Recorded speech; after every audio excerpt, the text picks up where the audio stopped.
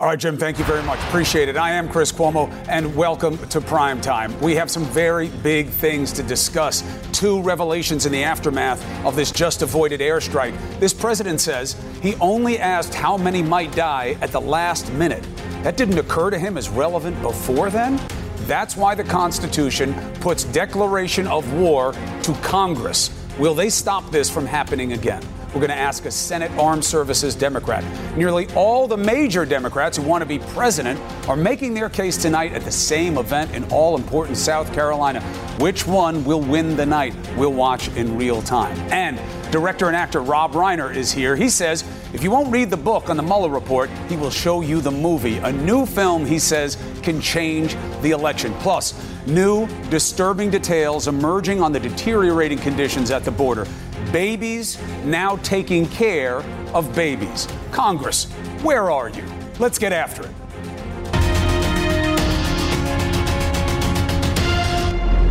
The president says he stopped an Iran airstrike with just minutes to spare.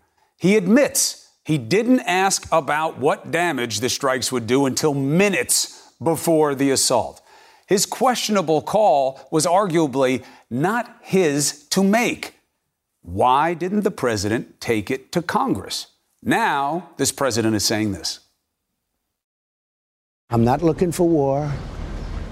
And if there is, it'll be obliteration like you've never seen before. But I'm not looking to do that. But you can't have a nuclear weapon. The president's words and near deeds beg for congressional involvement. What happens if there's another provocation? Let's bring in Senator Doug Jones, Alabama Democrat on the Armed Services Committee. Good to see you, Senator. Good to see you, Chris. Thanks for having me. It's good to be here with you. So the idea of what happens the next time, I don't see the justification for the president going alone. I don't see which of the criteria for unilateral presidential action this would meet. What is your take? No, I don't disagree with that at all. I think we're taking a very hard look at this. You're going to see some efforts, I think, next week as the Senate takes up our National Defense Authorization Act, the NDAA, to try to inject itself a little bit. I think that what happened over the last 24 hours should be a wake-up call for all members of Congress, that we need to really keep a close hand on this and just not watch and listen to our classified briefings. We need to have a little bit more active involvement here. And how do you do that? Like, let's say the House, through some miraculous act of bipartisanship, the House removing the current AUMF, which you guys have been talking about for years, happens. So now there's another provocation, God forbid. And the president says, we're going to bomb. What could you do? Well, I think we have to work toward another authorization. I think what has to happen here, Chris, is that leaders on both sides of the aisle here have to sit down and talk. They have to meet at the White House, and they have to insist that Congress be allowed to do its duty. And we have a role in any foreign relations that involves military action. I think Congress has that role. But it's really going to take the other side of the aisle. I think it's going to take the Republicans to step up and exert themselves. You're going to have Democrats always talking about that, but I think we're going to have to see some Republicans taking that step as well. There's going to be a lot of talk about this when we come back next week. You can count on that. Are you good with the president deciding not to bomb in this situation? Oh, absolutely. I mean, what's a little frightening is that, as you said earlier, that he waited to the last minute to just ask, could there be civilian casualties? What could be the loss here? I think any response has to be somewhat proportional.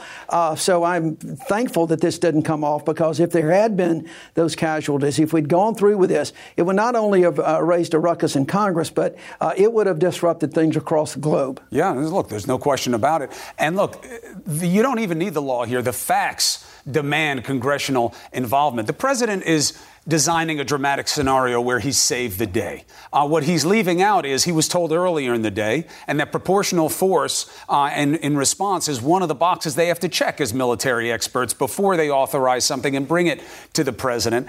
And even at his own reckoning, even if we wanted to believe what he's saying, and I don't, he is openly admitting he didn't think of the most important question, unless they're going to be American forces exposed to danger, that you ask in a situation like this. That's why the Constitution doesn't leave this to one person. It leaves it to an entire body.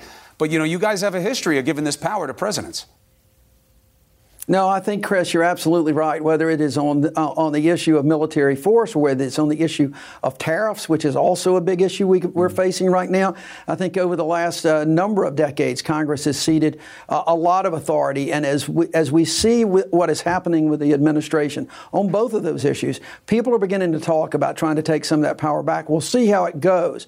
But at the same time, Chris, I want to, something stopped, and there's got to be other people surrounding them that also raise these issues and raise these flags. I've got a lot of confidence in a lot of our military people. I saw today where Secretary Esper is likely to be nominated as Secretary of Defense. I think he is well thought of on the Hill.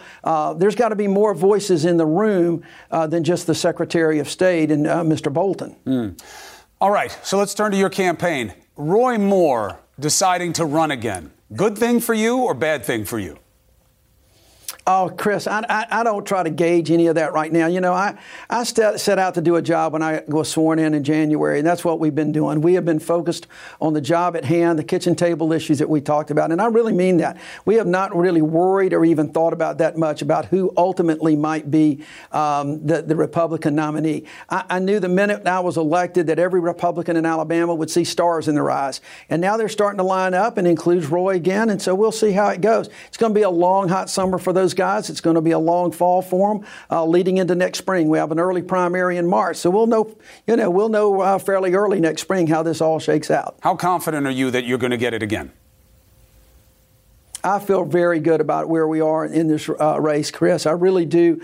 We're traveling the state far and wide, and we get such a good response. But more importantly, what we're doing and the record we're building in the Senate is one that Alabama can be proud of. It's not one that everybody is going to agree with all the time. We said that going in. But the fact of the matter is, with whatever we're doing on health care, especially rural health care, job force development, education, those kind of things that really mean something to folks as they sit down at their kitchen tables.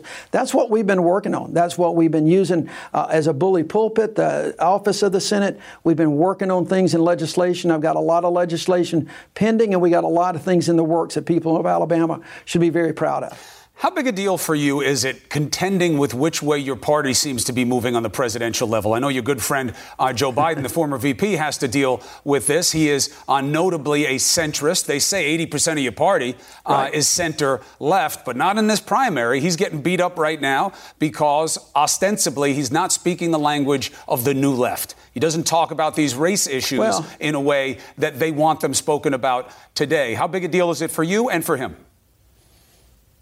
Well, I think that right now everybody needs to look at folks' records as well as just what they're saying. I think that there is a lot of loud voices right now in the Democratic Party that's on the left. But at the end of the day, I think the needle is going to move back to where we're going to see, look at somebody's complete record, where things are.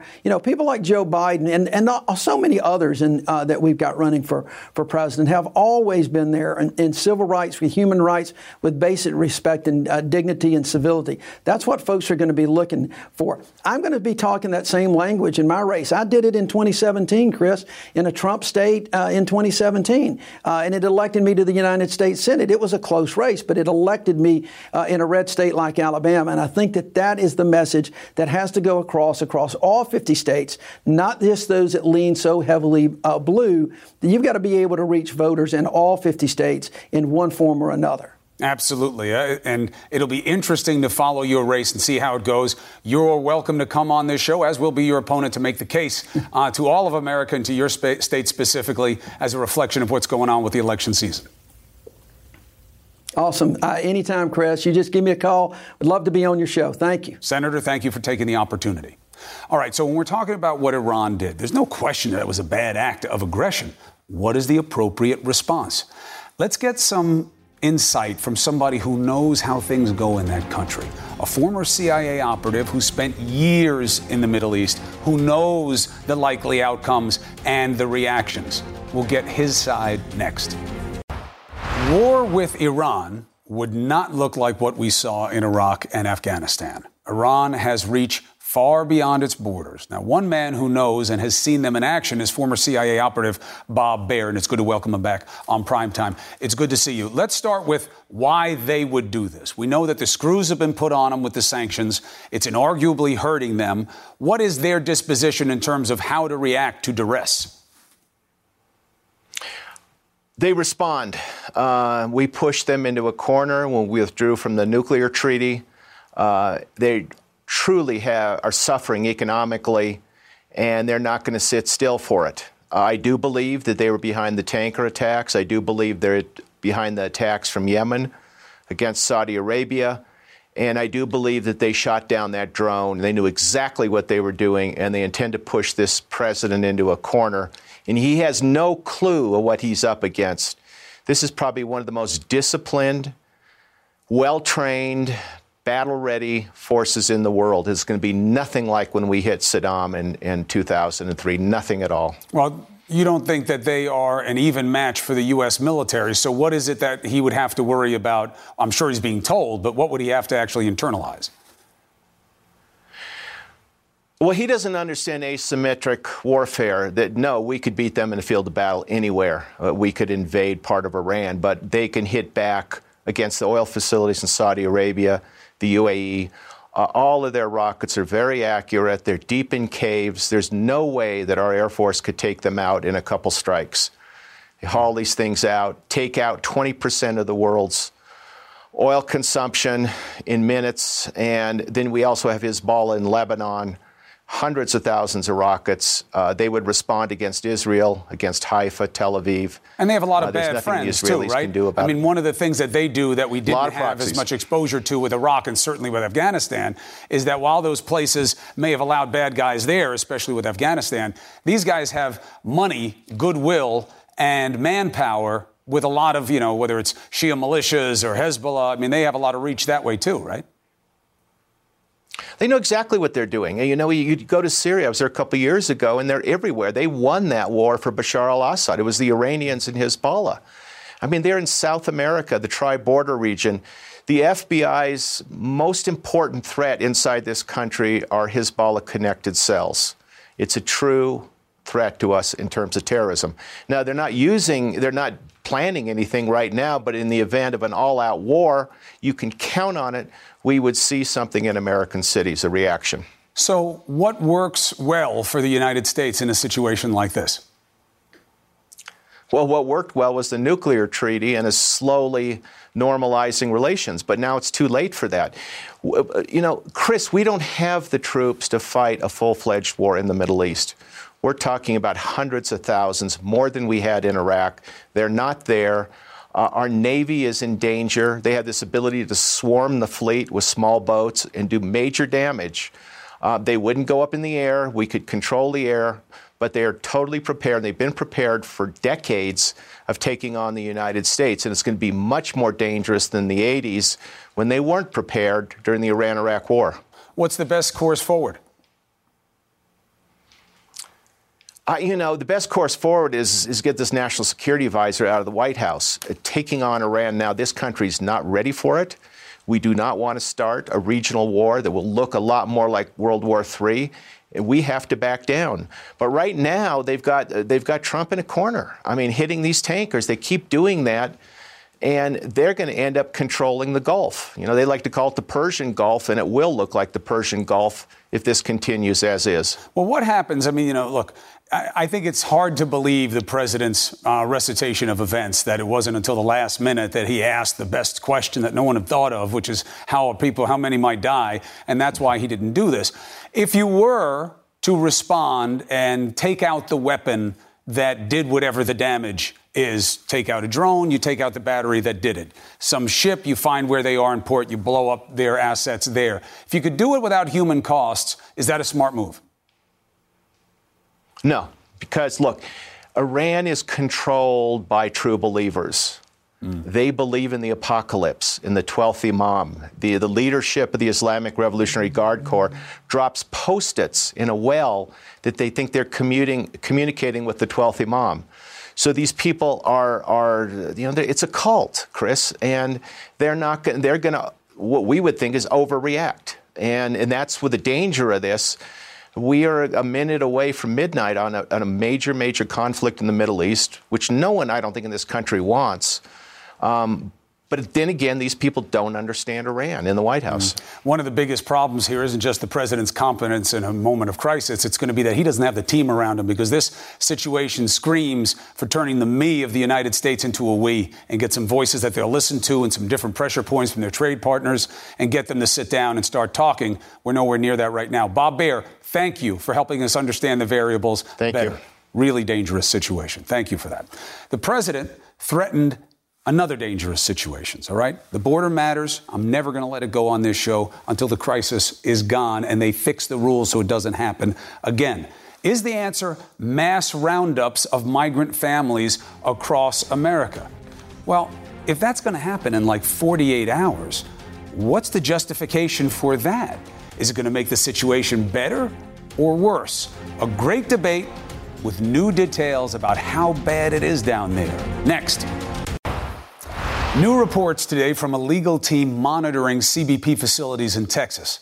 They say kids there are living in, quote, unconscionable conditions. They literally see kids taking care of younger kids. Toddlers as young as 2 years old having to fend for themselves, left wearing filthy onesies, mucus-smeared shirts, no soap, showers are scarce, kids are getting sick. The administration response? They literally are arguing in court that they don't need to provide toothbrushes or soap to create sanitary conditions. And now there is a threat to launch ICE raids that would definitely add more people to an overcapacity situation. How does the Trump administration justify this? That's the start of tonight's great debate with Anna Navarro and Patrick Griffin. Bless you both for coming on a Friday night. I appreciate it. Patrick, I start with you. ICE raids now, I know they look strong, enforce the law. DHS is begging for relief from overcapacity. These raids can only make it worse. Why do it? Well, I think, Chris, this goes back to Donald Trump being Donald Trump. Part of his brand is to be a strongman. At least that's the way he projects himself. Immigration has been a seminal issue to this president in his campaign. Whether you agree or don't agree with him, I think it is the thing he believes from the day he took that elevator ride in Trump Tower to announce his presidency that got him elected. He continues to drive this thing. This is not just a crisis on the border. These are a series of crises that are all related to America, I think, finally having to deal with a problem that's been neglected by Democrats and Republicans and many administrations for a long time. Right. So, but does it make it better, Chris? I don't think so. Well, but it certainly is something that had to be done. At least Trump believes that. That's what I don't get, Anna. If it's not going to improve the situation, then how is it something that has to be done? Look, well, first of all, I don't even think this is something that Trump believes.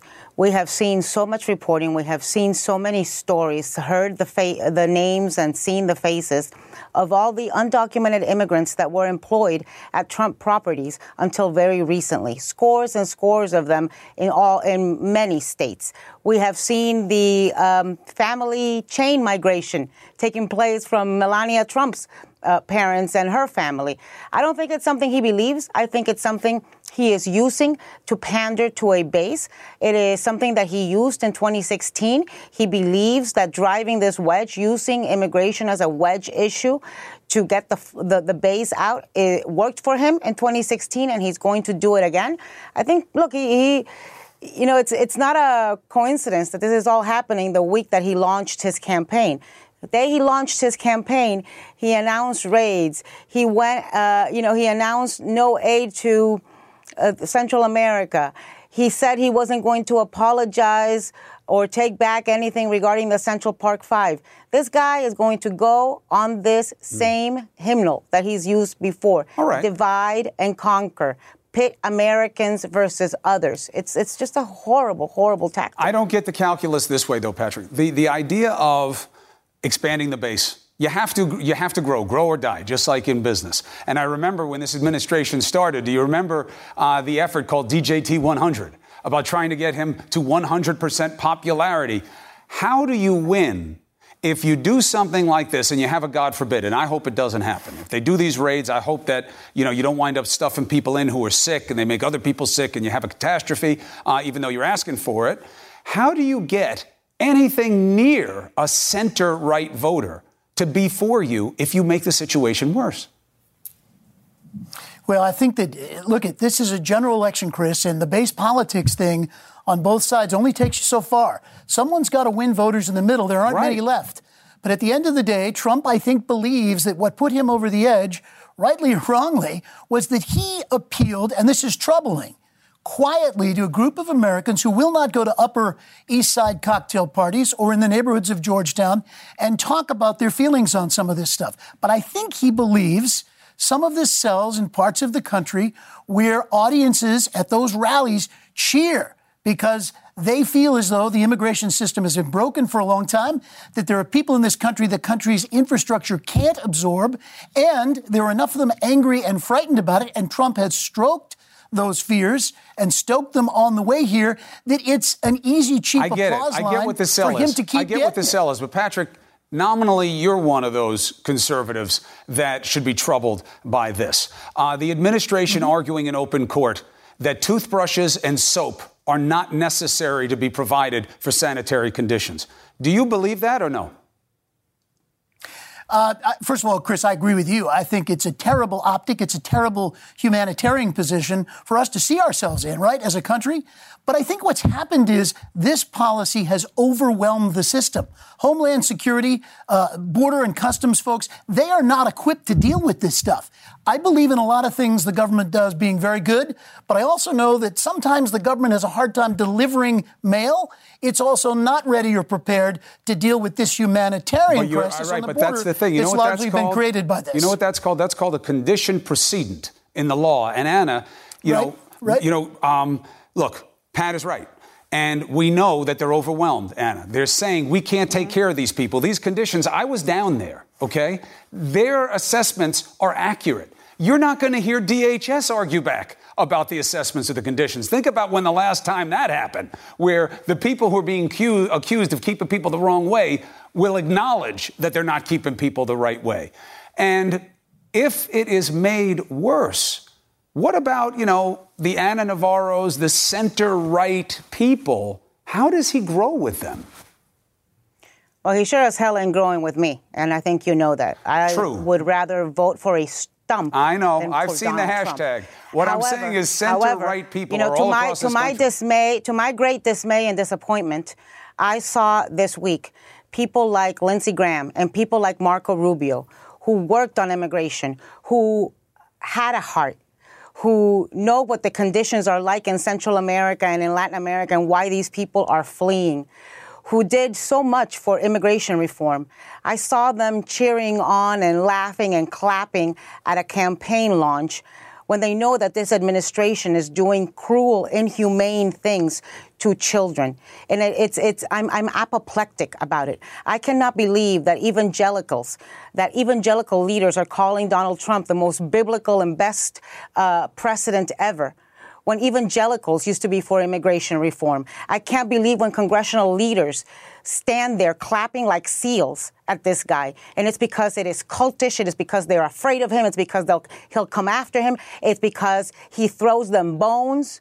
But you know what? What we are seeing right now, it's inhumane. It's un-American. We are a country that has a moral high ground. We tell people all over the world to respect human rights, to treat people with dignity. We worry about the conditions in Syrian refugee camps. We worry about the conditions of dogs and animals after a natural disaster hits somewhere. We are those kinds of people. Those are American values. And that is why we must defeat Donald Trump, because he is an existential threat to those American values. And the face we are showing the world right now is this. Children that are sick, that are lying on the floor, that have no adequate food, no adequate water, no adequate sanitation, that are piled up like bags of potatoes on a floor. We would not allow that for animals. And we are sitting here defending it when it comes to children fleeing distress and political violence and murder. Right. We need to solve the issue. We need to solve the root cause. True. It's true. There is a border. But what's happening right now is absolutely inhumane and unacceptable. And whether you support Donald Trump or despise him, as I do, whether you support more immigration or want it to stop completely, everybody should be shocked. Everybody's hearts should be breaking at what we know is happening at the border with these children. Let's do this, because I'm out of time on this, but it's okay because we don't know enough yet. Let's hope that this is one of the devices the president likes to use, which is called the false deadline. It's going to happen. He usually says, you'll see. Here they're saying 48 hours. I hope, Patrick, somebody goes to him and says, look, I get that you've got to be harsh and all that. You're asking for a nightmare if this goes the way you want. Not only is it not going to deliver as much as you want, because you'll never get 1 million people, you're lucky if you get 1% of that at best, right? Probably 1/10 of 1%. But you're going to make it worse. It's not going to help you. Let's hope somebody says that to him. Let's reconvene when we know what happens 48 hours from now. Anna, Patrick, thank you, and bless you for being on a Friday night. Have a great weekend. All right, you're in for a treat. It's Friday. I got to do something nice for you. The one and only Rob Reiner is here. He believes there's one person who can save the Democratic Party in 2020. He's going to tell us who it is and why he believes that. And if you won't read the book on the Mueller report, Reiner made you the movie. Who and what is in it? Next. Jim Clyburn's world-famous fish fry. Well, you may never have heard of it, but it is huge in politics. It's perhaps the most crucial event for any Democratic presidential hopeful to attend if they want to win South Carolina. Now, of the 21 candidates there tonight, Joe Biden probably has the edge. He has years of inroads and working and travel to see voters there over the years. And when he ran alongside President Obama, of course. Here's the question. Did this week's remarks touting his work with segregationist senators and the boys' sons, did that put a dent in his chances? One man who is rooting for the former VP is director Rob Reiner. He also made a very interesting film about the Mueller report to educate voters. Welcome to Primetime, sir. Thanks for having me, Chris. So here's the knock. You had John Lewis today. You've had Clyburn. You've had Greg Meeks was on the show last night. Senior members of the CBC say, I'm all right with Biden. He's got to think about what he says, but we also have to look at what he does. Those are the old timers, though. The young guns are saying, you don't know how to talk, Biden. You talk about stuff we don't want to talk about that way anymore. You're not with it. How big a deal to you? I don't think it's a big deal at all. We're so far out from the election day or even the nomination of a Democrat. But I mean, right now he's way at the top of the polls, and this is par for the course. This is what they do: try to take down the leader, and they'll be doing that until it gets a little even, and then they go after each other. It's unfortunate because we've got a real cancer over there in the White House, and we've got to stick together and not knock each other down over this stuff. And I know this is part of what you do in the lead up to a nomination, but it's unfortunate. I don't think this is gonna play at all. Why Biden is the best choice for you? Well, for me, I mean, we have been destabilized. We have the single worst president that has ever been in the White House. He's a criminal. He's got no morals. He's a misogynist. He's a racist. All these things we know. He's a pathological liar. I mean, all these things we know about him. He's completely incompetent. And I think at this point, we need somebody to right the ship.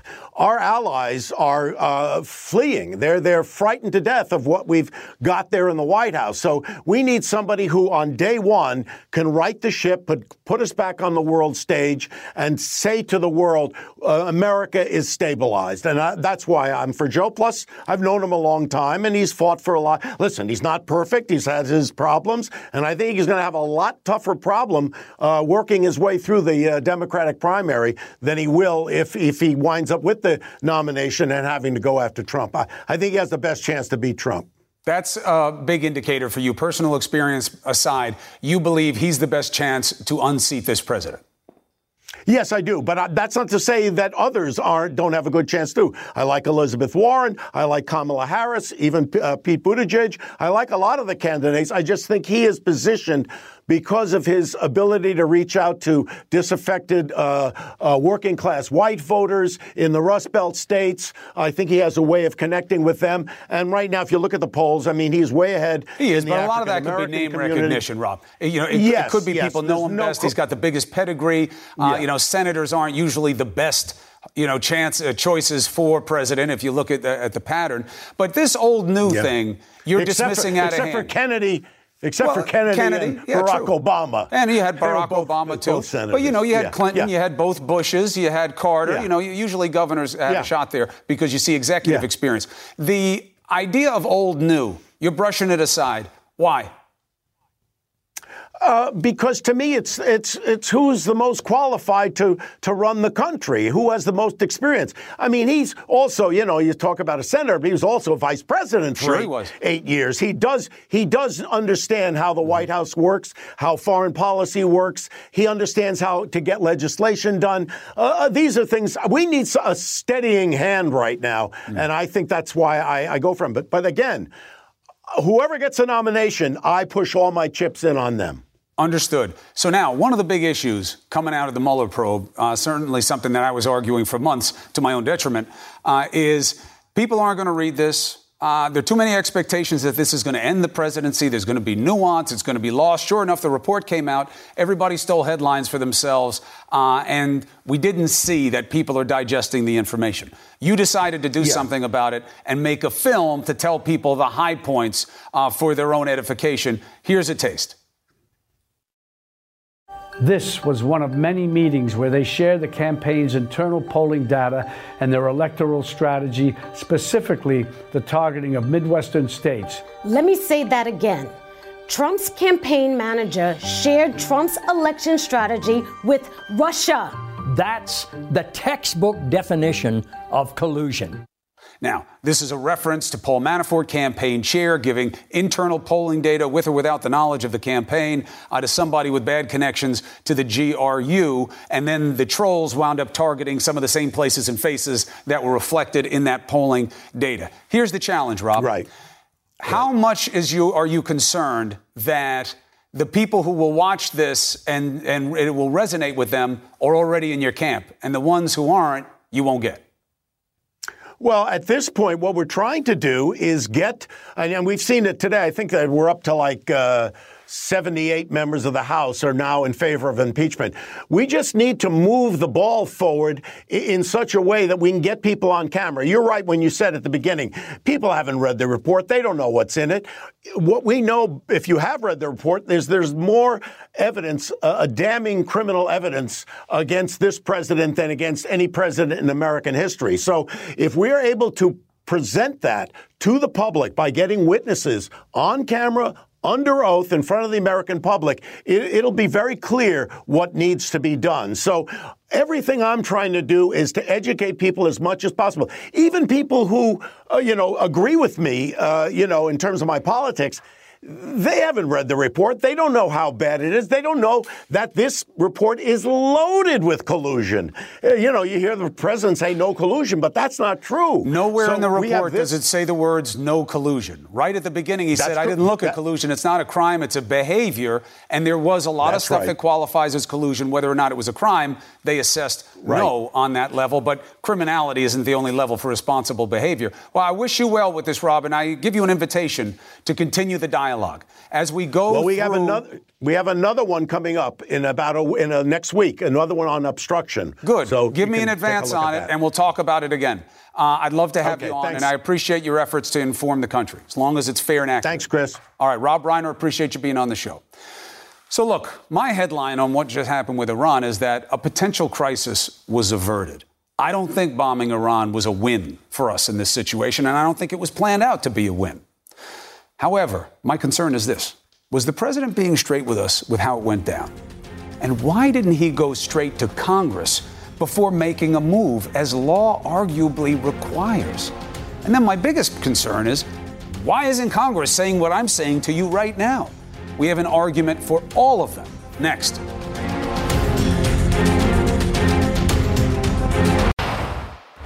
All right. The good news is that there was no strike. Okay? We did not need to do that in Iran, not without a plan for a win, and it seems that the planning just wasn't there. This president's reticence works to our collective benefit in this instance. Nevertheless, this exercise has revealed two major concerns. We have new reporting that the president was told earlier in the day about potential casualties with the retaliatory strike on Iran. So if that's true, why did he say this? They came and they said, sir, we're ready to go. We'd like a decision. I said, I want to know something before you go. How many people will be killed? Came back, said, sir, approximately 150. And I thought about it for a second. I said, you know what? They shot down an unmanned drone, plane, whatever you want to call it. And here we are sitting with 150 dead people. That would have taken place probably within a half an hour after I said, go ahead. Yeah. And I didn't like it. I didn't think it was proportionate. Not arguing with his conclusion. I'm questioning the credibility of the process. Look, it seems pretty clear, like the president wants us to think he saved the day. But it was his call. And he had reportedly already been told about the estimates. So this is likely untrue, the way he's depicting it. And even if we accept that this is how it happened, and remember, he tweeted, it was just 10 minutes to go. So if that's what it was, he then admits to us that he didn't think about asking how many people would be hurt until the last second. Look, making up crowd size and economic projections, it's not right, but that's one thing. Credibility in a crisis matters. And this president's credibility is a known problem. The other issue revealed in all this, to me, is a more urgent matter. This decision to bomb was arguably in defiance of Congress's legal authority. So where are they? The left said he needed to come to them. The Republicans were talking about taking back power from the executive all during the 2016 election. Where are they now? Not only does this president certainly need the help in these matters, that must be clear to all of us after this, but it is Congress's job to declare war, not his. What would be the basis for his authority? The War Powers Act says clearly, a president may launch an attack when there is 1, a declaration of war. There isn't. 2, specific statutory authorization. I'll get back to statutory. And 3, a national emergency created by attack upon the United States, its territories or possessions, or its armed forces. They attacked a possession, but there is no national emergency. There is no imminent threat to us, no attack. By shooting down a drone, what does that trigger in terms of law? All right, that goes to statutory authorization. The authorization to use military force, or the AUMF. It's to fight terror from 2001. That's what we're operating under. Yes, it empowers POTUS to determine when the use of force against countries that harbor organizations that somehow helped the 9/11 attackers. But does anyone think that that's what this is about right now, 18 years later? So here's my argument. Congress can't let this happen again. They must demand this president explain why he was minutes away from a strike without authorization. Nancy Pelosi, the Speaker of the House, said he never mentioned an attack in any of his plans in their last meeting. That's not how the Constitution empowers this process. The House makes the argument even more obvious for me. They had a vote this past Wednesday to repeal the old AUMF, and in it, they included specific language that, quote, nothing in this act may be construed as authorizing the use of force against Iran. Now, they say there's no way it's going to get through the GOP Senate. The GOP seems anxious to give yet another president power he should not have. Senator Rubio says the president doesn't need congressional authorization to defend our nation against attacks. How is our national security here presented with an imminent threat by shooting down a drone there that may have been in Iranian airspace? And how is that, even if it's all true, something that warrants killing 150 Iranians by our own estimates? If that's how he feels, let's see him and his Republican congressional colleagues own a decision like that. Debate and vote and own the bombing and killing of people in retaliation for shooting down a drone. That's what the Constitution requires. The left is too quiet and the right is complicit. It's not as simple as how any of you or I, or certainly even how members of Congress feel about how we should react to Iran's bad act. It's about how we decide something this grave. And what we just saw is a perversion of the law. It almost resulted in something this country would have had to own as a whole, and almost surely alone. Think about that. He admits to us, this president, he was minutes away from the decision to bomb before he asked, is anybody going to die here? The Constitution did not leave a decision like this to one person on purpose. And certainly, we just saw why it's better to have all of Congress involved with this president. So, for love of country, for the love of safety of this country, Congress, do your damn job and don't let this president make a call like this one on his own again. Quality sleep is essential, and that's why the Sleep Number Smart Bed is designed for your ever-evolving sleep needs. So you can choose what's right for you whenever you like. Need a bed that's firmer or softer on either side? Helps you sleep at a comfortable temperature. Quiets their snores. Sleep Number does that. Sleep better together. J.D. Power ranks Sleep Number #1 in customer satisfaction with mattresses purchased in-store. And now, save 50% on Sleep Number Limited Edition Smart Beds for a limited time. For J.D. Power 2023 award information, visit jdpower.com/awards. Only at Sleep Number stores or sleepnumber.com. Now streaming exclusively on Max, a new CNN Flash doc about the album that has Nashville talking, Call Me Country. Beyoncé and Nashville's Renaissance. Watch it at max.com/callmecountry. Max subscription required.